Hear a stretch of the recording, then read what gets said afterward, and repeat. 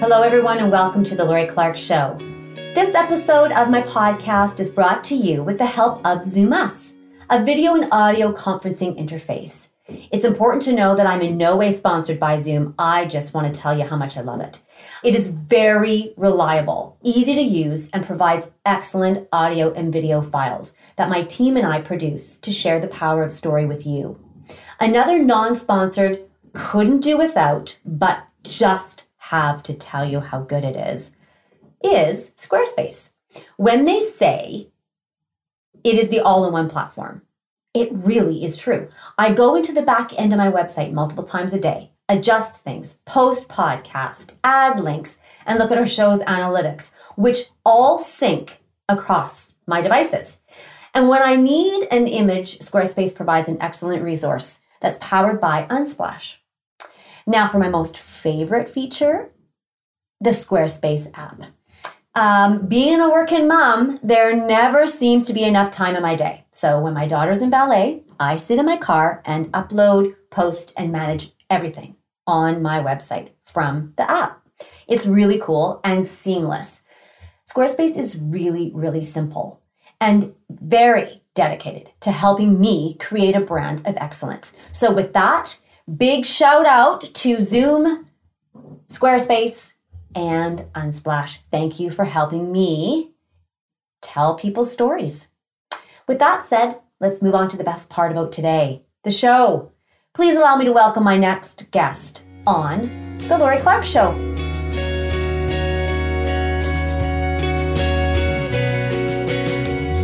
This episode is going to be interesting for me. In this next episode, I am here in my studio with my daughter. Hello, Mom. Hi, honey. I was very, very, very resistant to having you on the show. And I was not. And the reason for that is because we are going to talk today about a traumatic event that happened to you 9 months ago. And it has changed the course of your life. And for me, I was resistant because I wasn't really wanting to reveal or to put you out to the world for anybody to listen to. And the other thing is, I also am not, at the beginning of the show when I started it, I said I'm not having family members, and there's a reason for all of that. We had to go to the drawing board on this one and adjust that rule, because recovering from a traumatic event is, at such a young age, is not an easy thing. And recognizing that you've been in a traumatic event and that you need help is not an easy thing. It is not an easy thing as a person who's on this journey. I'm technically called your parent, but I really look at my position in your life as just a guide, because now that you're 21, we transition and we move into a different relationship. So me telling you what to do or how to do it, or when I see signs of trauma and the effects of trauma in your life, I've had to step back a little bit and let you guide me. And I've had to close my mouth and not say anything, because it really is about your personal journey. So for me, the resistance was putting you out there.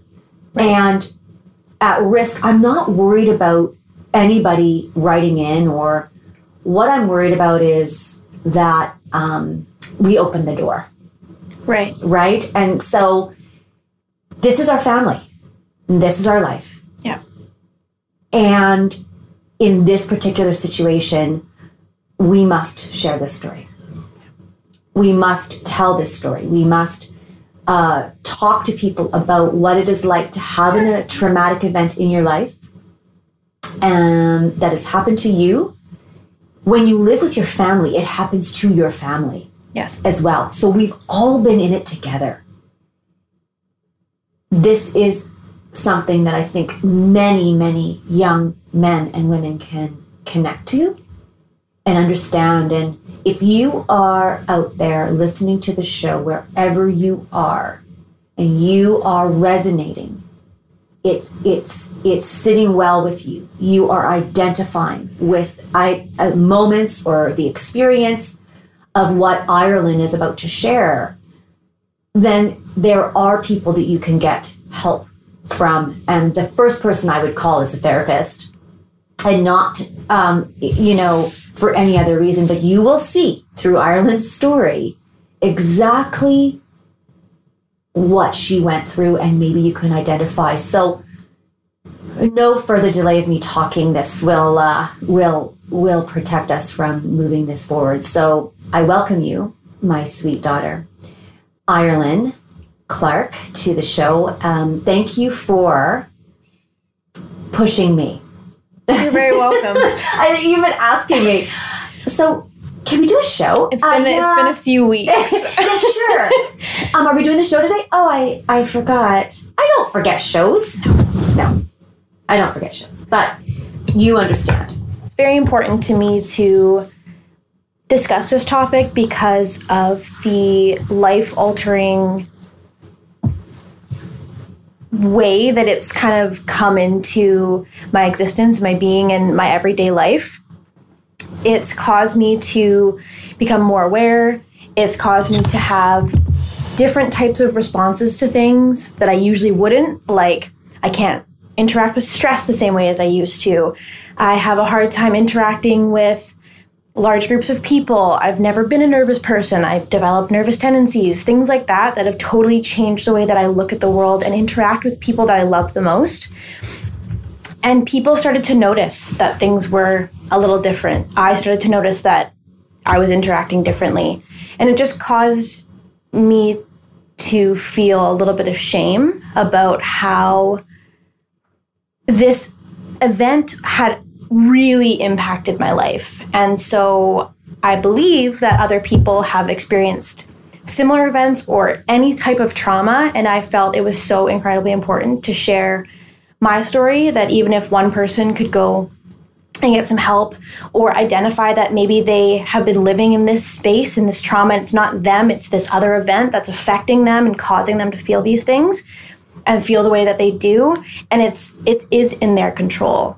And it's not about taking back control. It's not about taking back any of those things and forgetting what happened to you. But it really is about realizing that you get to choose how you move through this life.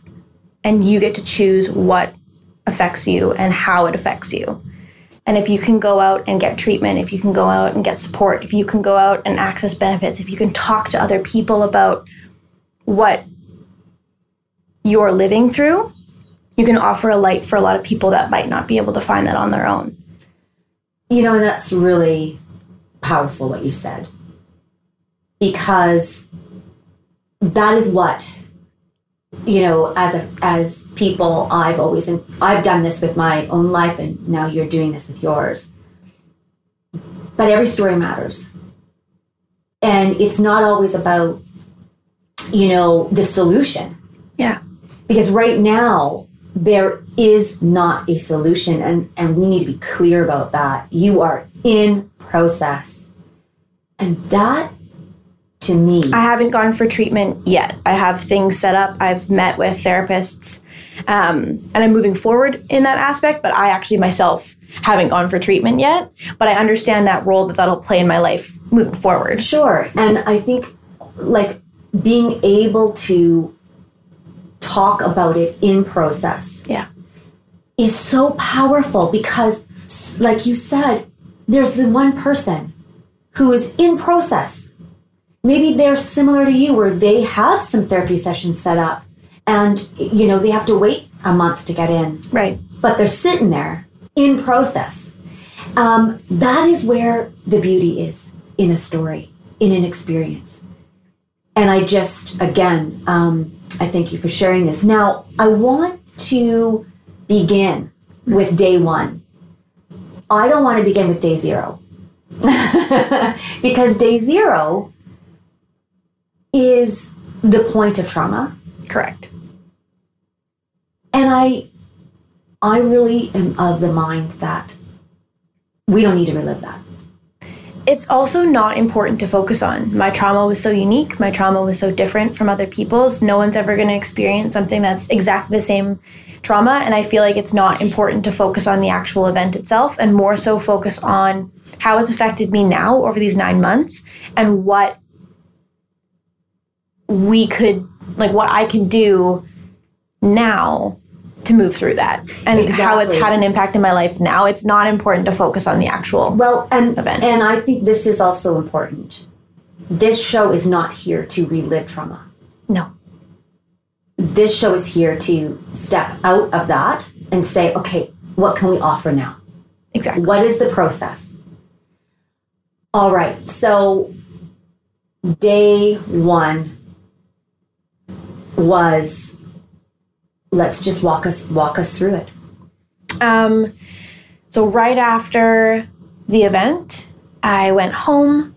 I felt relatively normal. I felt a little bit in shock, a little bit shaky. A door slammed across the street, and for the first time in my life, I jumped probably 3 feet in the air and was like a little bit surprised by my response to that. I hung out with my boyfriend after that. We talked about it, but not in depth. Over. He was already in the vehicle by the time I was home, and basically just said, I'm coming whether you like it or not. I'm going to be at your door in 45 minutes. So I'm bringing you snacks. I'm coming to support you. I'm glad that you're okay. And let's talk about that for a minute, because support from my recollection of day 1 was not about reliving it for you. No. But what you did was really, really cool, because your dad raced home from work. Yeah. Your brother drove home from work. Your other brother and your sister were waiting for you when you pulled into the driveway. Yeah. When I drove you home. So we left your car, we just left it all. Yep. And we came home. And you gathered the people that were close to you. And you said, here's what happened. And that was really powerful to me, because I was on the outside of that. I was standing in the hallway crying, watching, while you gave everyone permission to love on you and be emotional. There are people that don't have that. Right. So there are people that after trauma don't have a support network. And if that person's listening, their girlfriend or boyfriend might not have come over. We want to help them and give them just a moment to honor them and to let them know that what can we let them know? The importance of, even though it feels like the scariest thing on the world to talk about what you've just lived through, it is so incredibly important to live through what you experienced and then talk about it. There are many ways to talk about it. You could write it in a journal. You could video call someone. It's obviously, for me, I am a huge fan of in-person connection, facial, face-to-face, talking to someone. So for me, it was important to have those people actually physically be there and experience that with me, and me to look at each person in the eye and go, this is what I went through. This is what I went through. But texting a friend you love, calling a friend you love, calling your parents if you have the ability to do so, reaching out to a close friend. And you know what else? Some people just don't want to talk about it because it's too traumatic. You can look at yourself in the mirror and talk to yourself in the mirror. And you can just sit and let yourself begin to feel. So whatever way worked is not the right way. And that's what I wanted to bring out quickly before we move forward, because you are talking about the support that ascended upon you. And there are people that don't have that. Yeah. And there are people that have a traumatic thing and they go back to their home or go somewhere else and they just do not talk about it. But the body is taking in that information and it's beginning to do things with that information. And so each person's going to respond differently. 100%. So you had your boyfriend come over and your family, and then, I was relatively okay for the rest of the evening.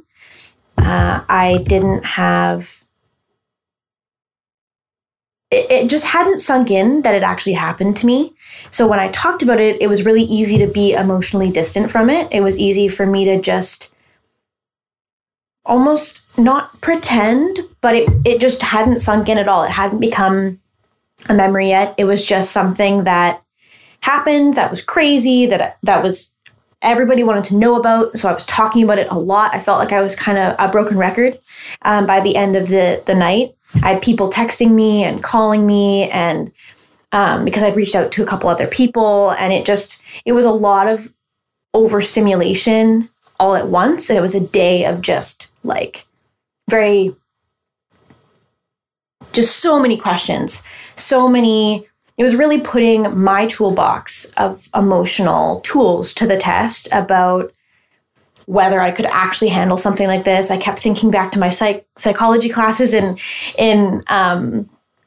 high school and thinking about, and my university courses as well, and just thinking about what I'd learned there and why I needed to talk about it and the importance of talking things through right away, and emotional processing and reaching out to people. And I was lucky to have that breadth of knowledge, but it didn't prepare me for what I was about to face moving forward.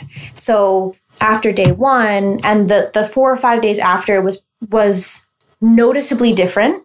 I definitely felt still that shock, still that sense of just anxiety, a little bit of unsettledness. I felt, like I was still processing, and I was shaky. I was very shaky. Well, from my vantage point,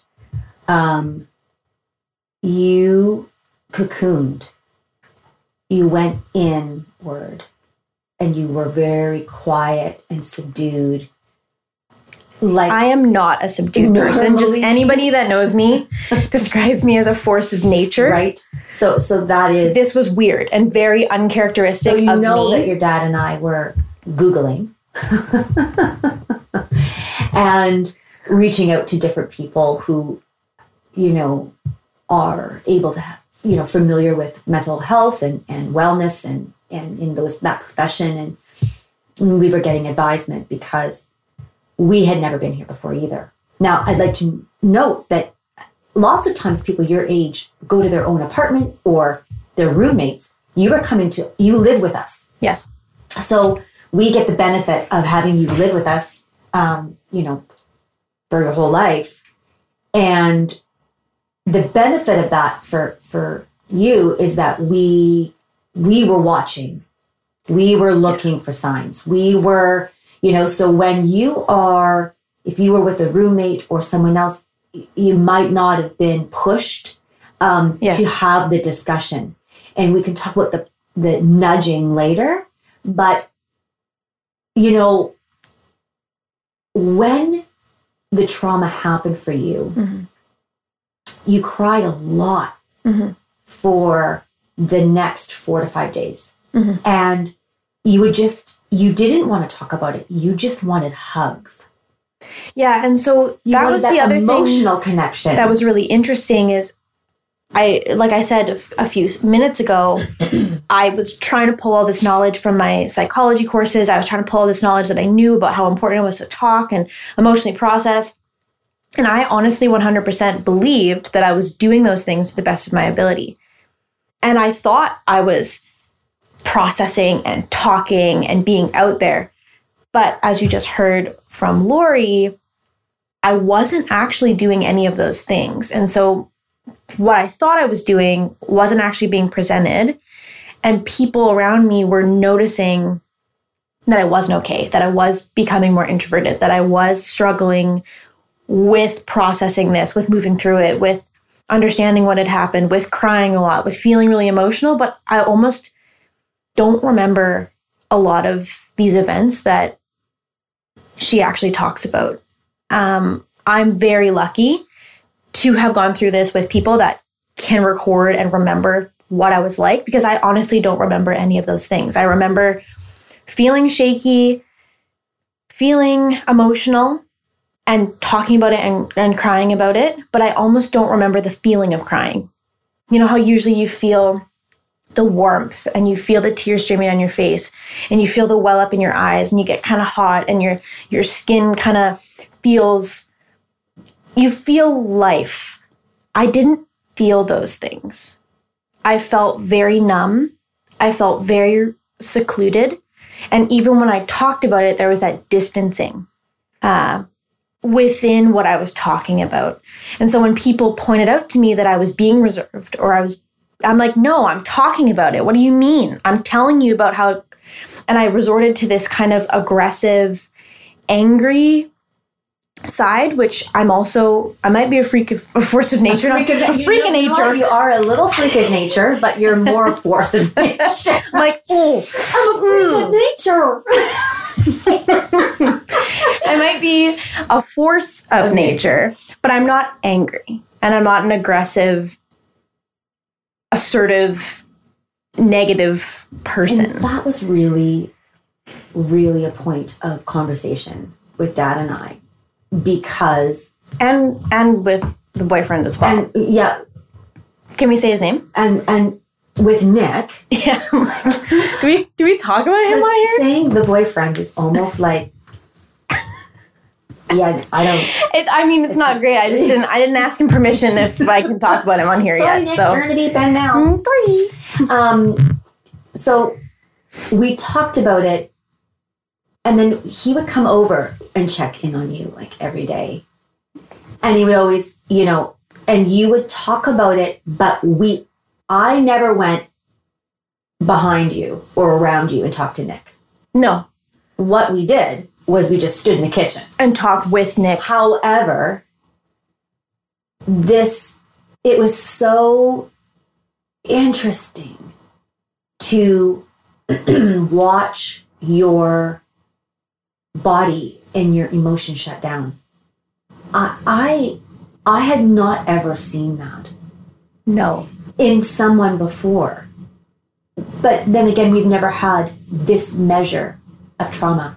And for me, watching that, what you're talking about is that you did become angry. And it was almost like the emotion of anger stepped forward and said, I am protecting this whole show right now. I'm protecting this woman. I'm protecting this body. I'm protecting the mind, the soul. Everything we receive has to come through the anger filter. And everything that goes out has to go through the anger filter. And so it was hard. Yeah. And because I was in such a threat state, You were constantly combative. Yeah. But not, and I want to round that out too, because it wasn't combative in like a... I wasn't picking fights. No, but when you would talk, it was so icy and you could barely handle stress. So if in our family, we communicate. Conflict is important. It's essential. That's the way we've all done life. And Dad and I've always taught you about conflict because we have healthy conflict. Mm-hmm. And so we've taught you about what healthy and unhealthy conflict looks like. And so when we would say something like, your job is to put, all your dishes in the dishwasher island. Why are you just leaving it on the counter? Something simple like that was this moment for you. And we had a lot of grace because we stepped back and said, okay, we have a new situation here that we've never encountered. how are we going to handle this? That's kind of how we... And I want to be clear, they didn't let me be a tyrant or anything like that. But if I had like a quick response that was just immediate and sharp, they respected that and wouldn't engage in the moment. Maybe at another point, maybe if it was too many in a row, they'd be like, okay, manage a little bit. But I honestly didn't notice, again, a lot of this really fresh right after the trauma. There was a lot of this that I actually don't recall. There's just a ton of things that I just don't recall feeling. It started with the initial issues were large crowds, noises, but the ones that concerned me, and when we do have a therapist on to talk about the effects of trauma, I think he or she will be able to identify that these are some of your alarm bells or your red alerts, right? Red flags. So the one that started getting Dad and I would look at Nick and his eyebrow would raise, is the denial. Yeah. So we talked about the loud noise, you would jump. We'll hold the large crowd for a minute because we're going to move through that in a second. But we talked about like the emotional moments where it was almost like it didn't happen. You were still recoiling, and your body was still inputting all kinds of information and trying to figure out how to function after such a large event. But the ones that stuck out to me were the denial and the trouble sleeping. Yeah. Because you would come upstairs and you'd say, I didn't sleep, or I was restless, or I had a bad dream. And that started me, we just monitored you, but like from a distance, we never talked about it. No, we haven't talked about it at all, actually. Because you were in denial. And we had to accept you as you were. I really think that is essential. It's so contrary to being a friend. I'm your friend. I'm also your mom. And so for me to, and for Nick, when he was sharing about it, he had the same kind of feeling. There's like that, like, oh, but that didn't happen. And that's how you talk about it. Well, okay, hold on. Okay, this is how this happened. And it was just so out of the ordinary. Not like me at all. So talk to me in hindsight about that denial piece. Yeah. I don't think I could have processed it any other way. Oh, and we would never ask you to. Not that you're saying that I could, but because the feeling that I was feeling inside my brain and my body was just everything's on fire. I felt like I was struggling to stay afloat. I continued my life on as normal. I was still going to school. I still was working. I still saw all my friends. I didn't withdraw from family. I didn't withdraw from Nick.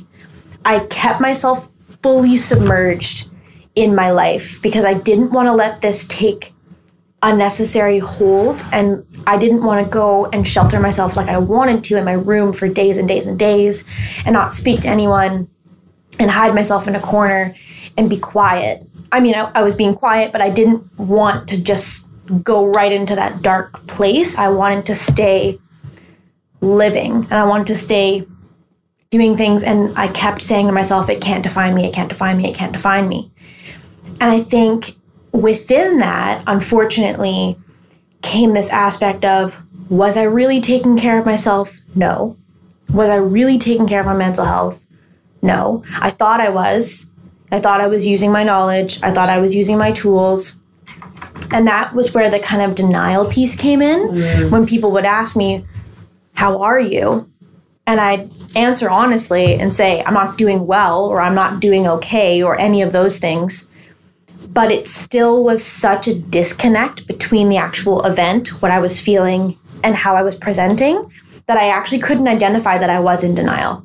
I couldn't identify that I was being icy. I had a hard time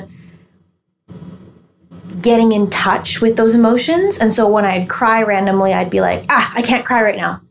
Because I felt like that was a defining moment where if I let myself cry all the time like I wanted to, then I wasn't living this and what is normal life. So intriguing to me, Ireland, is that Dad and I were talking about this over a beer the other night.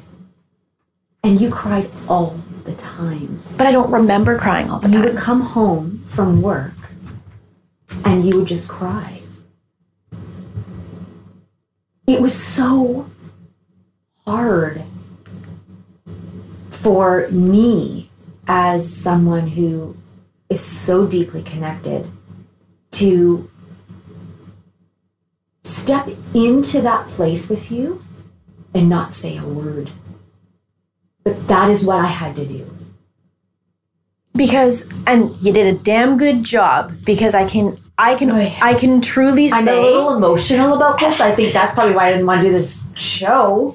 Because, like, I'm practically, like, weeping. But I can say that... Man. If I look back at how I was in that first month, I don't recall anyone else in my life acting differently towards me. Nobody treated me with a different level. Like, people were obviously careful around me, and if I was crying, they would comfort me, or like, no one was like, stop crying. No one ever said anything like that.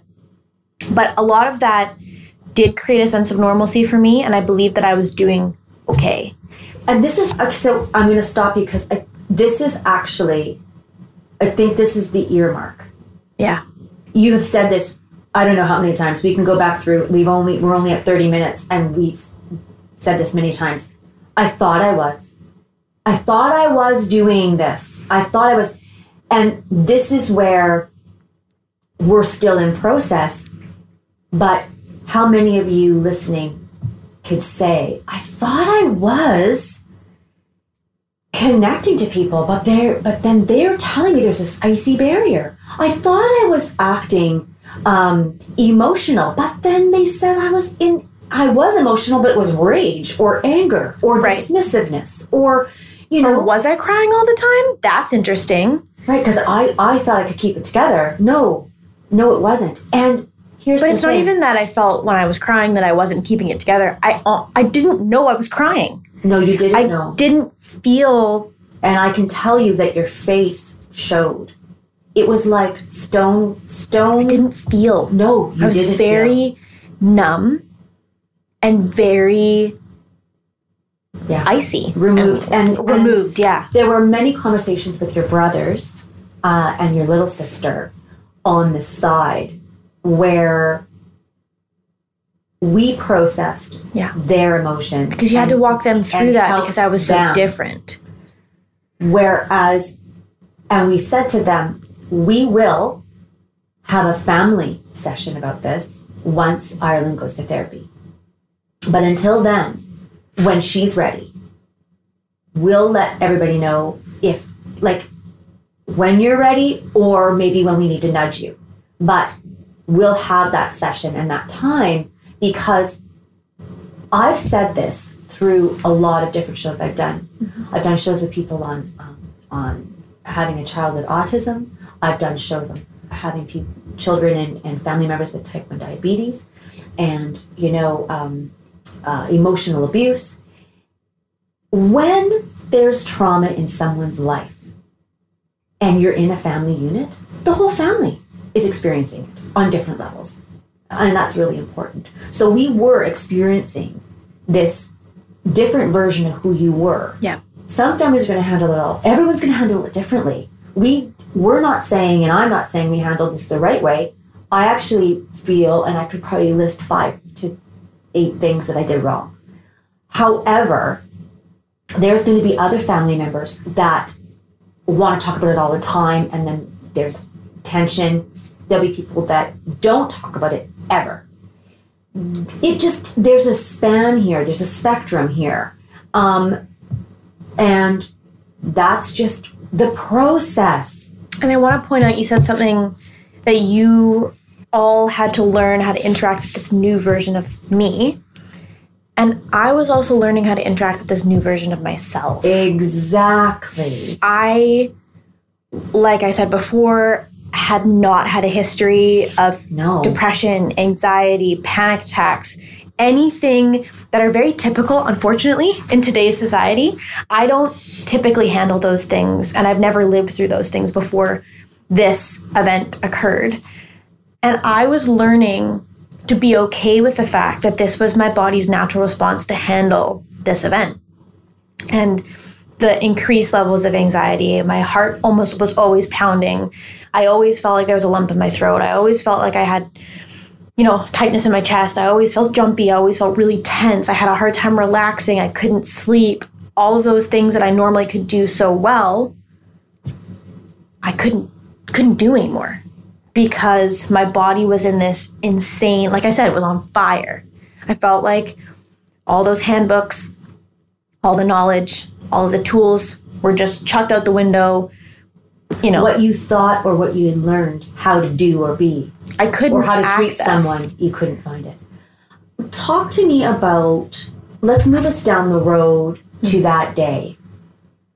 Now, I can't remember, was that a month or 2? No, it was 3 months. 3 months. Okay, so for 3 months, we just went through. Now, Dave and I would check in. Everything seemingly went back to normal. Often, yeah. Like However, for me at least. Let's be honest. Yeah. We forwarded you the number of a couple different therapists. A few times. And we kept saying, we're here for you. And then Nick kept encouraging me to just check in. You good? Like, how you feeling about this? We haven't talked about it in a bit. Yeah. What's your perspective? That's right. So we were all checking in. Just because we went along for 3 months didn't mean that we weren't having moments where we would have the conversation. But I believed things were getting better for myself. And then 3 months happened, and I got a phone call. I was in a public place. I was at a school. I was walking from my class to my car, which is my safe place. And as I was walking down this flight of stairs, there was 2 men that got into an argument. Started yelling at each other. It involved in like a physical altercation. I ran down the stairs, out the front doors, to my vehicle, holding it all together, but feeling really out of control. Jumped in my car, closed the door, locked the door, and then just started bawling. It was a cry that I've never experienced before. It was very primal. I felt like I couldn't breathe.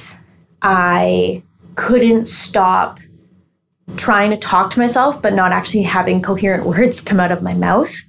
I had a hard time breathing, struggling with those aspects. And then after probably about maybe 5 to 10 minutes, I don't actually know the time frame because it felt like everything was moving very quickly, even though things were moving very, very slowly. And I called Mom. She picked up the phone, and I just started hysterically crying again. Could not make out actual sentences or words to describe to her what was going on, which has to be the most traumatizing thing that I could have done to her. Well, I need therapy now. Because, oh man. Look, I have big shoulders. I would say, I've had trauma in my own life. It pushes my trauma buttons. It brings it all up. It's just crazy. It's so fascinating to me. Yeah, because I was here. It was 4:30. It was right after a class. The younger kids were home with their math tutor, and I get a call. And I said, "Are you okay? What's going on?" And you just were like hyperventilating. And so I immediately flashed back to day 0. Yeah. Thinking, oh my God. Again? Like I just went right back there. And by the time I had called her as well, while I was on my own and while I had a brief moment of calm before I was able to dial her number, I knew that this was not related to anything other than the trauma. Totally. I knew right away that this was an amygdala response. It was a fear response. It was because of a trigger that had prompted my body to go into this state of just complete and utter chaos because I felt like I was reliving the moment. Can you explain the emotion or the feeling in your body? Because you have explained it to me before. What feelings were present? The first thing that I noticed that I've never experienced before, this all was very new to me, but the thing that was just the most concerning was my legs tensed up and I felt this insane urge to run as I'm sitting down. And I couldn't run because I'm sitting down in my locked vehicle, but my legs were tight and engaged, and it was straight adrenaline, and my blood was pumping, my heart was pounding. It felt like there was a large elephant sitting on my chest. I had a hard time catching my breath. It was very difficult to take any sort of deep breaths at all. It was very shallow. And it was that point where when you phoned me, you were hyperventilating. So I realized within maybe 5 seconds that you could not speak. And I sat down in a corner in the hallway and I grounded myself and I said, okay, in my brain, I thought, okay, well, I got to take her as she is right now. So the thing I need to do is get her calm. I have to help her breathe. So I just walked you through deep breathing until you could. Which I thought was 2 minutes. It was 10. And the math tutor is sitting on the floor. Your brother and sister are sitting on the floor. They're staring at me, and you're on speakerphone, and I'm texting your dad, and I'm saying, you just have to stay here. This is where we're at. We're not going anywhere. No one's moving an inch until we know you're okay. And you and I just kept breathing together. You finally came around. And then we were able to get going and get you home. But then even when we got home, it was like you still were not able to articulate. We knew you would have had a panic attack. We knew that this was that was birthed out of trauma. Yeah. That's in your body, in your cells. It's reliving this memory. Yeah. Yet, it was so interesting. You had an episode, and then you were right back to, okay, but it wasn't that big of a deal. Yeah. And I was like, I think I'm on the Incredicoaster in Disneyland. I felt like I was just looping around going, I have to allow this to happen. Yeah. How many times? And I looked at Dad and I said, how many of these are we going to have to go through? Because I felt after this event, because I knew it was stemmed from the trauma that I'd been through, that was all. You're like, oh, okay, did my job done. I was like, great, I had a relapse. We're good to go, people. I'm going to be fine. Unfortunately, or fortunately, it's propelled me to get where I am And I now. would not say unfortunately. Yeah, I rescind that. Fortunately, it's moved me to the place where I've gotten. Yeah. Unfortunately, in the sense that anyone who's going through this might understand the feeling of it being unfortunate because of how incredibly uncontrolled and unbridled you feel in these moments and how uncontrollable it is. It's interesting because panic, like these emotions that come up, they are stepping forward for a reason. The emotions in your body, the emotions that we feel are very complex, and this is just my perspective, my belief. I don't know this to be true, but I would say that I have a lot of emotion. I can concur. Yes. But I've learned over the years that when the emotion comes up, it's stepping forward. We talked earlier about anger, coming forward and saying, who goes there?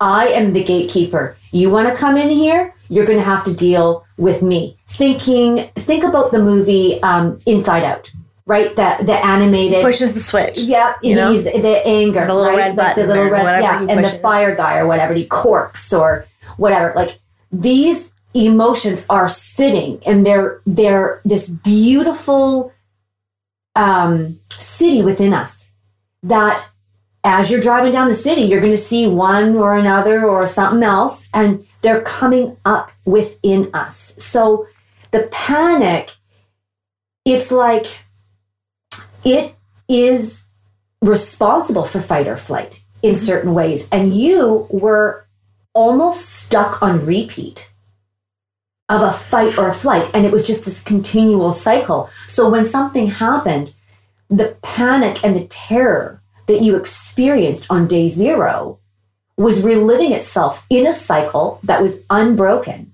for 3 months, now 9 months. And it just isn't until you begin to work that out, it just keeps cycling like an electric current, activating in moments when you were like, well, how come that happened? Yeah, and this event made sense to me, and maybe that's why I felt so comfortable with the fact that it happened, because it was a very clear trigger. It was violence. It was very loud. Into survival mode constantly. Right, but this specific event that caused the panic attack and episode made sense to me mentally. It was like, yep, I saw 2 people get into an altercation. It was loud. There was violence. It was aggressive. It was unpredictable. I didn't know what was going to happen to that person. I didn't know what was going to happen to me. Yeah. And so when I was dealing with this later on, to me, it made sense that I had that response and therefore justified that I didn't need to go and get help at that point. Right, because it made sense to me. Episode. It's like, okay. Yeah. So move us to the second episode. So then, 2 months later, after that one episode, I went up to Tofino with Nick, and it was the first weekend since the actual trauma that I'd actually relaxed at all. I was quiet. We were just didn't have an agenda. Right. I wasn't focusing on work. I wasn't focusing on school. It was just blissful and fantastic. And I was in nature and just doing all the things that make me the most grounded and happy and comfortable. And so I let myself go. And we had been watching a show that was a little bit overstimulating. It didn't have any of the specific events that were triggering or I believed to be triggering. But we'd been watching it for a while. And I just was like, you know what? I need a break. And he goes, okay. So we go lay down and I'm laying there. He's right beside me. And all of a sudden I slip into this weird state. I had my eyes closed and I slipped into this memory of when I was a child. And I felt really alone. I used to struggle going to sleep at night and I felt like I was by myself. And even though I had people around me and even though I'd been tucked in for bed or my mom would come and lay with me sometimes, but I still felt alone. And so I get thrust back into this deep pit of darkness and loneliness that I used to feel when I was 8 years old that I haven't felt since I was 8 years old. And I was kind of taken aback by this feeling and letting my body process and whatever. And then I got thrust right into the event itself and the trauma. And I had a huge flashback and everything started flowing through my mind and my body. And I just kept feeling these waves of just insanely intense loneliness, insanely intense emotion and anxiety and anger and anything that I've been feeling over the last 5 months all at one time. And so it was another level of this panic and this panic attack. Meanwhile, Nick is just watching you, doing his own thing, observing, but I wasn't doing anything that was eliciting that I was having this response. And then after, it was probably a good while that I was kind of stewing in this intense, and I was breathing deeply and trying to keep myself calm because I had learned from my first panic attack that trying to keep myself breathing deeply was going to be beneficial for me in the long run. And he kind of puts his hand on my back and goes, "Are you okay?" And I looked up and I'm just started bawling. And he just grabs me. He's like, "Did I do something?" And I said, "No." He's so sweet. I said, "No." And then he just held me probably, he can confirm, but probably 15 to 20 minutes. It was a very long time. And then he said, "Okay, tell me when you're ready. Tell me when you're ready." And eventually I just started telling him exactly what I just described, the pit of loneliness and the frustration and all the emotions and everything. And he did his best to kind of hold that as best as he could for me, but also acknowledging that that was something that I was going through and that he didn't have the ability to fix that for me. There's nothing he could do. No. And there's nothing that I could really do. It was all unresolved things that I hadn't thought about in years, hadn't experienced in a very long time. And then also this intense event that I hadn't really addressed yet. And then after about, half an hour, 45 minutes, I was able to speak normally. I was still crying, but I was speaking normally. I was able to breathe normally. We were able to talk about it and have an emotional discussion because that's what I wanted to do. He never pushed me to do any of that. I just wanted to deeply discuss it because I felt so vulnerable and afraid that this was the reality that I maybe would be facing for the next little while. I knew that it wasn't going to be something that I would struggle with for my life, but I did feel very hopeless and very helpless because I didn't have the tools to handle this. And I didn't have my huge support system. No. I just had him, which is enough, but it wasn't the same thing that I'd experienced thus far. Right. And I didn't call Mom. I didn't actually tell her about it until I got back. Right. Because I didn't want it to become the focus of the trip. Right. And when you told me, I remember saying to you and Dad was there and I said, "Well, I'm glad you experienced that on your own." Yeah, it was really important. It was because, while you kind of walked hand in hand with me throughout all the other, from day 0 to the episode till this point. And I hadn't really done a lot of the individual it's one thing processing. It's one thing for me to be, or for Nick or Dad or anyone else to be saying to you, "Hey, you really want to take a look at that. That was a really strong experience that we had yesterday, or really strong emotions that we experienced in that conversation or in that moment. But that's concerning to me. And I just I don't know if I can be that for you." It's one thing for us to say that. It's another thing for you to experience it and then go, hold on. And that was the moment where you said, Okay. I would be open. I would be open to getting help. Yes. So I immediately, in front of you, sent you the contact information for an incredible person to walk you through this. And it was so interesting because your phone notified you of my text, and you didn't do anything with it. At this point, I knew that I needed, now it was different from the first episode, as I believed I didn't need help at that point.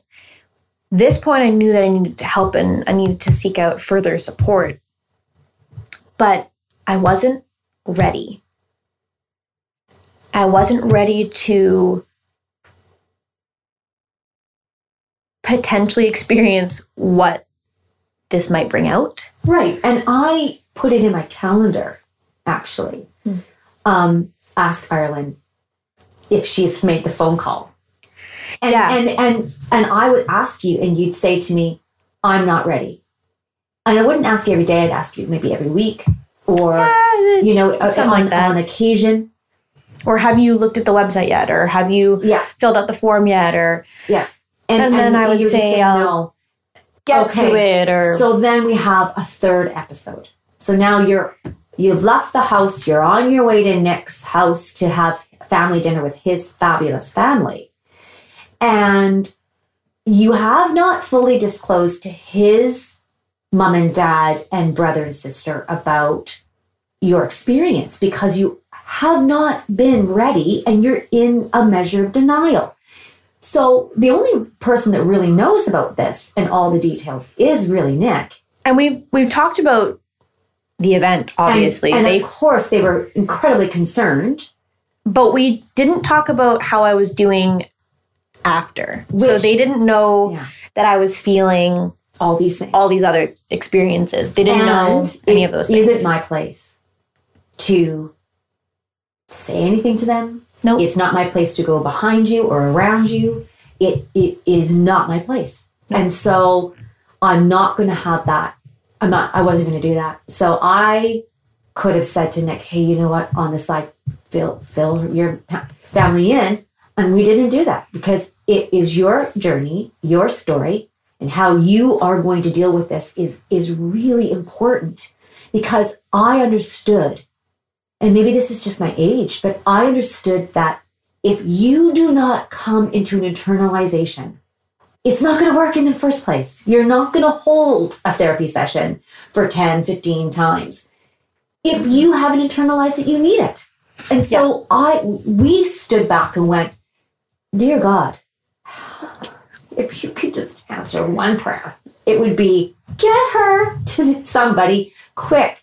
So you're on your way to Nick's, and here we go. Driving in the car, we're stopped at we're stopped. Yeah, I'm stopped. I'm by myself, by the way. Okay. Yeah. I'm stopped at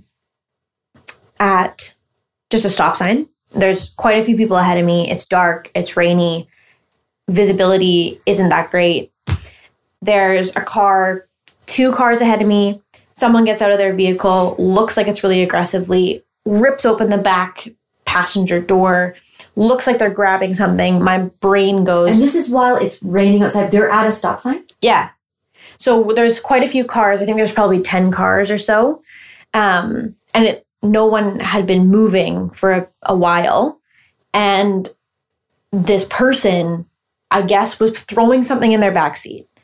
My mind immediately goes to, they're grabbing someone out of the backseat, right? Going to do something horrific and then chuck them in the ditch on the other side of the road.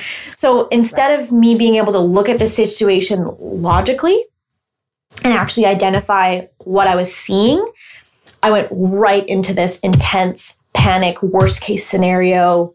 I need to get out of the car. I need to run away. So I need to drive. Felt immediately those telltale body symptoms. Yeah. The symptom. And I have my foot on the brake, and I immediately was thinking, I need to run. And then I remembered I'm driving a vehicle that's moving still, or like in the process of moving. So I can't gas it. I can't brake. I can't get out of the car either. So you felt trapped. So I felt trapped. But I had that same urge that I did the first time when I felt like I needed to run, but I couldn't obviously run. And then I forced myself to look at this person, which this happened within like 20 seconds. Gets out of the car, closes the door, opens the back door, grabs something or they may have thrown something into the back seat, gets back into the driver's seat. So all of that happened. And in this time frame, I'm going through all those thoughts that I just described, plus the panic, plus the emotion. And you were nauseous. I was super nauseous. I felt like I was going to throw up. I felt dizzy. I wasn't having a hard time breathing, but I definitely felt like I was going to throw up everywhere. And I felt, my head felt super heavy. And it actually crossed my mind for a minute that I probably should pull over. Problem was the area that I'm in, there wasn't a place for me to pull over. There was no shoulders, ditches on both sides, and it was a single lane each way. And I was at a stop sign, and there's no place for me to turn around. So I just thought, okay, I have to go through this. I have to get onto the highway, and then I'm just going to have to drive. I'm not going to pull over on the highway. And so it forced me to stay present, but also feel like I need to run, panic, puke, jump out the window. That amygdala response. Yeah, it was really intense. If there's somebody listening who doesn't know what an amygdala response is, do you want to just touch on what that is from the best of your knowledge? Keep in mind, I've taken 2 psych courses, but basically the amygdala is responsible for fear and immediate responses. And so it controls your ability to process fear.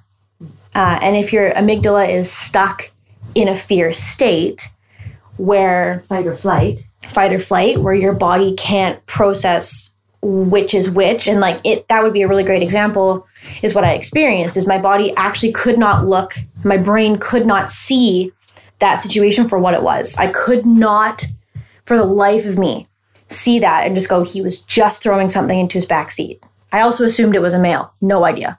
Right. That's so interesting. And I assumed it was an act of aggression immediately. Exactly. Which, so the brain is telling you, the body, the mind, the cells, the muscles are all stuck back to day 0. But I could not go back to day 0 because I was driving. I was putting other people at risk. I could put myself at risk. Totally. And so it forced me to stay present, but still, again, experience all those things. And you said that as you were driving away from that. Oh, the rage. Intense anger was almost too much for me. And it's me emulating this response. So listeners, just imagine a tornado, because this beautiful woman, that's my daughter, is a force of nature. So we're looking at like earthquakes, tsunamis. I can only imagine. To give you a little bit of an insight. I'm swearing. White knuckling the steering wheel, driving probably way too fast. Just for a second before I pulled myself back in and was like, I'm driving. Oh my God. I can't even. You did not call me. Oh, I didn't call her. You didn't reach out to me. Because I was driving. My newer vehicle has automatic calling or would have been able to do stereo calling, but my older vehicle didn't. So then you got to Nick's house, and that would have been uncomfortable for you because you... Well, it was about a 20-minute drive from the place that I experienced this event to his house. And so the whole time that I was driving there, I was thinking about it. I allowed myself to cry. I allowed myself to be emotional and angry. And then as soon as like the other 2 episodes that I had, I never felt anger. I felt peace and, well, kind of peace, but mostly I just felt like, yep, that was okay that I experienced that. I'm okay with that. This one, however, I did not feel rested or peaceful or like, yeah, that happened because it needed to. I was pissed. I was so angry that I experienced that intense of a response for something that I could see and was telling myself, it's just a person throwing something in their backseat. But my body was like, no, they can kill you. And I was like, no, they're not. It was just so frustrating to battle with myself. And I felt such an intense rage. And that was the tipping point for me going, this is not okay for me to feel this level of anger that I've actually probably never felt even towards another individual. It was just this, I just can't describe it as anything other than just intense and raw. Mm. And so so you get to Nick's house and you text me and that's kind of the end of that episode. Yeah. You guys came back, we talked about it. You cried a lot that night. You came back late, but I waited for you. Mm-hmm. You cried a lot about it. I helped you, just release the energy and center yourself. You went to bed. You didn't sleep well. Neither did I, but that was just... And then I can't remember... Nick was back the next day, and we talked. It was about a week later. So we talked about... Yeah, we're standing in the kitchen, and she said, do you have that contact information? Because I had asked for it a week prior. And I said, yeah. And she said, okay. And your famous line was, I have it. Could you send it to me again? Even though I had 8 files with the contact information. And we came into the office. We sat down. And I pulled it up on my phone. Now, after we'd talked about it for a few more minutes. And I pulled it up on my phone. And I had the form in front of me. You have to fill out a little form. And I had that in front of me. And I couldn't start typing. So she takes the phone out of my hand and types in my information for me. Which is just literally your name and your email and phone number. When I say information, it's 3 things. And then they ask just a description of why you're reaching out. Yeah. So, and Nick was here, and you guys are going to go out for dinner. Dad and I were going out for our dinner. Yeah. And I said, can you read this? And you said, yep, good. And you handed me back the phone and said, okay, send it. And I looked at you and I said, no. I said, take the phone and you have to hit the send button. Oh, it was the worst. It was the weirdest thing I've ever You were so resistant. I couldn't hit the button. But you did. I did. And 40 minutes later, was contacted. That's right. Via phone. Had a lovely conversation with the therapist that I'm planning on going on this journey with. He said something to you that I really felt was important. He said, Ireland, with the work that I do, you will need sessions, but this isn't a lifetime issue. And that changed you. It just became this weight that was lifted off because of the last few episodes. When I first experienced on day 1, when I first experienced the trauma, I kept saying to myself, it won't define me, it won't define me, it won't define me. This isn't a life sentence. I don't want to live with this for the rest of my life. But then throughout those episodes, it creates this feeling of just this little weight that's just always kind of on you. Well, and might I add, I actually disagree with you. Because all along here, what you think and what you feel and what you say are not connected. There's a lot of dissociation. Right. A lot of removal. And from my recollection, which it's just my perspective, so it might not even be true. Because I have my own pain surrounding this particular issue and experience. But you will always say, I don't feel it, or I feel this, but it's not you're not translating that message. So even though I kept saying to myself, you were saying to yourself that it wasn't a life sentence, and you were saying, now Nick might be able to straighten me out on this one, but I'm pretty sure you were saying, how am I going to deal with this for the rest of my life? Yeah, so my internal dialogue at the time was, it won't define me. I'm not going to let this be something that takes a hold of my life. Trying to stop the narrative from, like, when you have a bad habit, procrastination or whatever, and you can say things like, I am not doing this for the rest of my life. Right. Right? Like, this is a habit I can beat. What this experience, and I cannot wait for a professional to weigh in on this, but there's such an incongruence and a conflict because here's the thing. What happened to you was not normal. No. And because of that, you're trying to handle it as if it's just like a bad habit of just exercising more or eating no sugar. Realize the complexity. It is so complex of trauma. Exactly. And that's why we're having this conversation. This is not over. No. We are not in a place where we're resting on this, where you feel finished, where you feel like you even have tools because you haven't gone to your therapy session yet. We've had an interview and an overview, but nothing that's which is why this interview that we're doing is so important.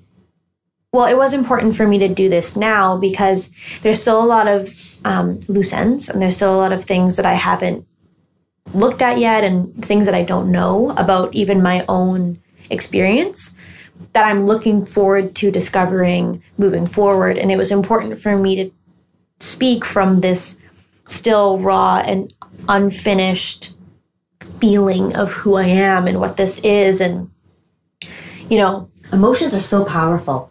Yeah, and not putting labels on what I'm feeling. Well, and because I think, now I haven't asked you about this, but perhaps we can just briefly talk about it. I was amazed by the power of your emotion. Like, I did not realize. I mean, I know I've had reactions. When someone reacts, you can feel that power of the rage. Yeah. But this felt different. The power of this trauma elicited a emotion that was something that when I felt it coming from you, it was unbelievable. It was so raw and so primal.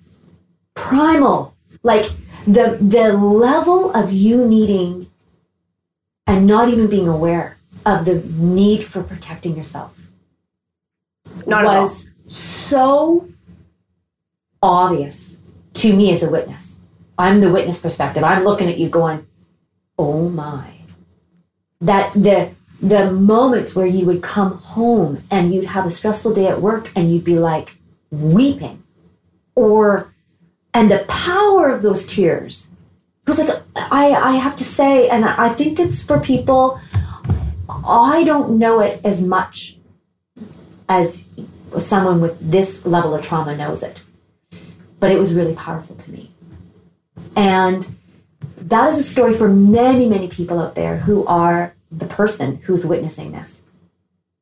And you're saying your own perspective, but man, it's been difficult. It's been really hard. And holding those emotions and letting them be, that's been really... Well, it was also interesting for me in my relationship with Nick as well, because at the time we were still pretty fresh in terms of at what point throughout a relationship do you allow that other person to see you vulnerable? At what point do you allow that person to experience that level of emotion alongside of you? If you do have mental health issues and illnesses, and if you do have, depression, anxiety, when do you let that person into what that looks like for you instead of just being like, yeah, I'm depressed? Okay, well, what does that look like? Do they sit with you through a depressive episode? Do they experience what a full-blown panic attack is like with you? I didn't get to control that. Right. And so at this point in our relationship where you're just developing that level of trust and that emotional intimacy. So vulnerable for you. And him. And him. And all of a sudden, there's this catalyst that propels this really intense experience forward very quickly and accelerates it so fast.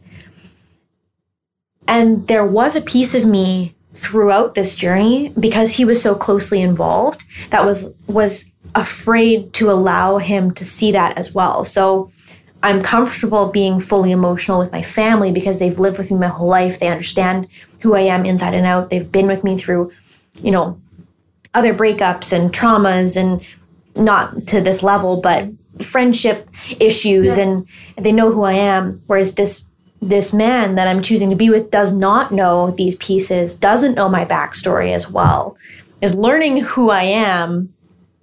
And I'm sharing this insanely vulnerable piece of myself that I don't even know yet. And that you can't control. And I can't control. And these levels of, like we've talked about, intense emotion. But you said too that you said early on in this episode, you said, I was learning who I was with this. I can't push the anger away. I can't push the feeling of wanting to run away. I have to step into it. Mm-hmm. After I had my last episode, the reason why I decided to move forward with getting therapy and searching for help is because I felt, first of all, in that moment, anger and rage. And then after that, almost immediately, shame. And I felt so embarrassed that I could see physically in front of me what was happening. And I couldn't put the pieces together, and I couldn't not experience the anger and the frustration. And then as soon as it went to shame, I said to myself, it's not okay that I feel embarrassed and shameful due to my response. I feel like it's just not okay for me to feel so incredibly negative about what I experienced. Yet there are people that aren't moving to that place yet, and it's totally okay. There's nothing wrong with feeling shameful and feeling embarrassed and experiencing those emotions within this experience. There's going to be levels of that, especially depending on what kind of trauma you go through. Sure. If it's a sexual assault, maybe you're going to feel very shameful and embarrassed about what happened to you. Maybe you felt like you could have done something differently. If you're involved in something violent, same thing. Maybe I could have stepped in sooner. Maybe I could have avoided the situation. If you're in a toxic relationship, you had the chance. What were the signs? You had a chance to move on. I didn't have any of those with this particular event, so I couldn't blame it on anything else but myself. And so when I felt anger and frustration, it went right back to me as an individual, and just that I had all these things that I was feeling that I didn't need to feel. What I've learned through this experience of trauma is it's okay to be involved in an ongoing process. It's okay to not know how to move through it. Uncertainty. It's okay to be uncertain. It's okay to be vulnerable. It's okay to talk about it 50 times in a time that you're with someone and not feel like you're talking about it too much. I feel like you got two ends of the spectrum. You have people that want to talk about it all the time, and you feel like people are going to be frustrated with the fact that that's all you want to talk about, or you feel like you don't want to talk about it because you don't want people to have that perceived, oh my gosh, she's just living in this trauma over and over again. So it's struggling with not only societal pressures, family dynamic pressures, relationship, being involved in a new relationship, having to figure that out, or an old relationship. And this comes up. And like you said, whether you're in a new relationship or whether you're in a 10-year, 50, 40-year relationship, this is a part of you that is so out of control, as you've described, that you're not wanting to reveal this to people. No matter how long you've been in a relationship. I've been in a relationship with Mom for 21 years. Yeah. And at no point had it become easier to talk to her or talk to Nick or talk to my best friend or talk to my dad or my brothers or my sisters. Well, and evidence of that is that you didn't want to hit the send button. No. Right? And that's real. So this is going to be interesting. I want to thank you for sharing your process. This has been it's been great. And thank you for giving me a platform to talk about this and hopefully inspire other people who might be going through something similar or can identify with pieces of my experience, that it's okay to seek out help. It's okay to feel what you're feeling. You're not alone. You're not the only person who feels this. I felt like I was the only person who was experiencing this level of emotion connected to this trauma. And it's okay to be human. It's okay to go through these things and learn and love these new versions of yourself, because whether it's prompted by a trauma or something else, you're going to continue to change. And that's something that I'm really grateful for from this experience, that it's given me the opportunity to learn to love a new version of myself and interact with a new version of myself and not rely on old habits to keep myself going and not rely on my old tools that I thought were great. And now I'm getting new tools and now I'm developing new things and I'm learning how to share and speak up and talk about how I'm feeling in a different way. It's not just, oh, I'm really great at processing emotions. But that's just acceptance. And I think that's the beauty of what we were talking about, is that surrender. Yeah. That you surrendered. We've all surrendered in different ways. As a mom, as a friend, I've surrendered to letting you lead and not forcing. And I've surrendered to watching. It's been heart-wrenching. And it's never too late to go and get the help that you need. Absolutely. Whether this trauma is 15 years old, whether it's 5 minutes old, there's never a time where it's too late for you to go seek help. And if this prompted anything for you as a listener, I would encourage to either just talk about it with someone that you love and trust, if that's a big enough step. Yeah. And it took me 9 months to fully come to terms with the fact that I needed to be ready and that I needed to get assistance. And that's just my timeline. That's not a timeline for everyone. And I would encourage at any point that you're feeling there's nothing wrong with going and getting support and getting help and talking to other people and realizing that other people experience similar feelings to what you feel. Your experience is unique, obviously, and what you experience for yourself is going to be different than other people, but it's about acknowledging when enough is enough and how long are you going to let yourself suffer. It truly is torturous. It is torturous, and it's hard on the body. It's hard on the emotion. It's hard on the mind. It's hard spirit. on the people you love. It's hard. It's just hard, and so when people are ready, there's a lot of people out there, professionals and people that are qualified to say, "Hey, we see you. We're with you, and we're here for you." Thank you for sharing, Ireland.